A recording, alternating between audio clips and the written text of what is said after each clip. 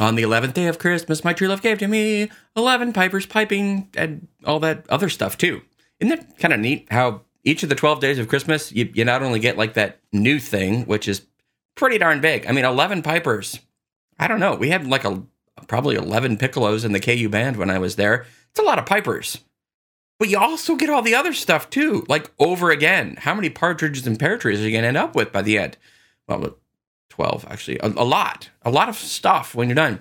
It's like you have to keep expanding and getting bigger. And, you know, in our Gospels, all throughout this time after Epiphany, the church also gives us kind of, Gospels that ask us to expand our capacity to understand what Jesus is capable of. So, Epiphany season is filled with all kinds of miracle stories where Jesus does some incredible sign, some kind of manifestation of his divinity. Today we get the feeding of the 5,000 with just the 2 loaves and fishes, the 5 loaves, 2 fishes.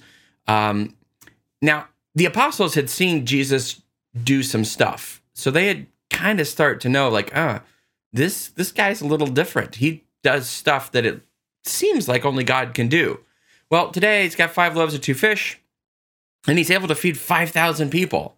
Now, obviously, when it starts out, the apostles wonder, well, what are we going to do? Get food for these people? We're not capable enough. We wouldn't get 200 days' wages. Wouldn't even give them even just a little bit. So their minds pretty small at this point as far as what they think Jesus is capable of doing.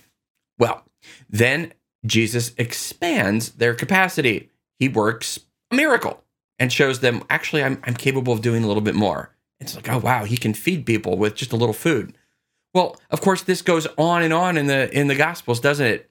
There's some dire situation that people think, well, God can't do anything about this. Jesus has reached the limit of what he's capable of. And we certainly see that with, well, this person, he can't walk. Jesus says, well, get up, walk. Whoa, didn't think Jesus could do that. Okay, but this person has been blind from birth. Can't do anything about that. And Jesus does. He cures a man blind from birth. Wow, okay. All right, now this little girl, though, she just died. Now there's no hope. Why trouble the master? Little girl, I tell you, arise. And the dead girl gets up. Whoa, capacity expanded. But then, okay, well, this son of this poor widow of Nain, he's been dead long enough that we just celebrated his funeral. We're going to go dump his body in a grave. Nothing Jesus can do about that. Touches the coffin, the dead boy gets up. Capacity expanded. Okay, but Lazarus is not just dead. I mean, he's been dead and in the tomb for 4 days. I mean, there's obviously nobody can do nothing about that, not even Jesus. Lazarus, come out. And a dead man comes out. Capacity expanded. What limits do we place on God for thinking what he is capable of doing? All right, but Jesus himself now, dead on the cross. Obviously, there's nothing Jesus can do about that. Now it's really over. We have reached the limit of our capacity to accept what God could do.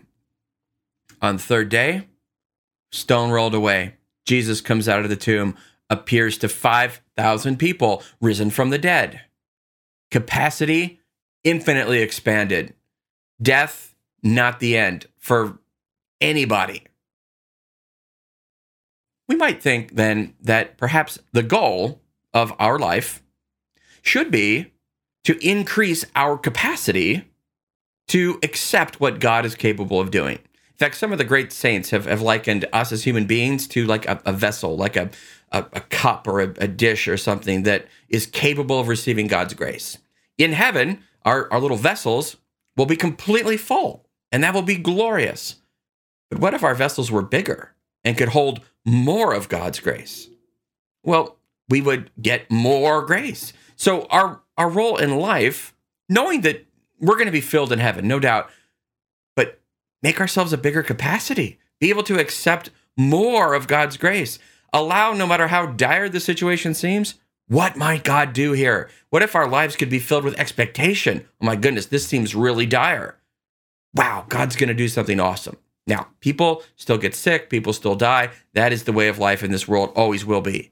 But can we expand our capacity enough to see no matter what happens to us in this world, it's not the end. We are just going to be filled forever in heaven. And the more we make ourselves a capacity in this life, the more God will amaze us, and the more we are going to be capable of living every day filled with God's grace. I pray that for you today. Imagine what God might do. And God bless you.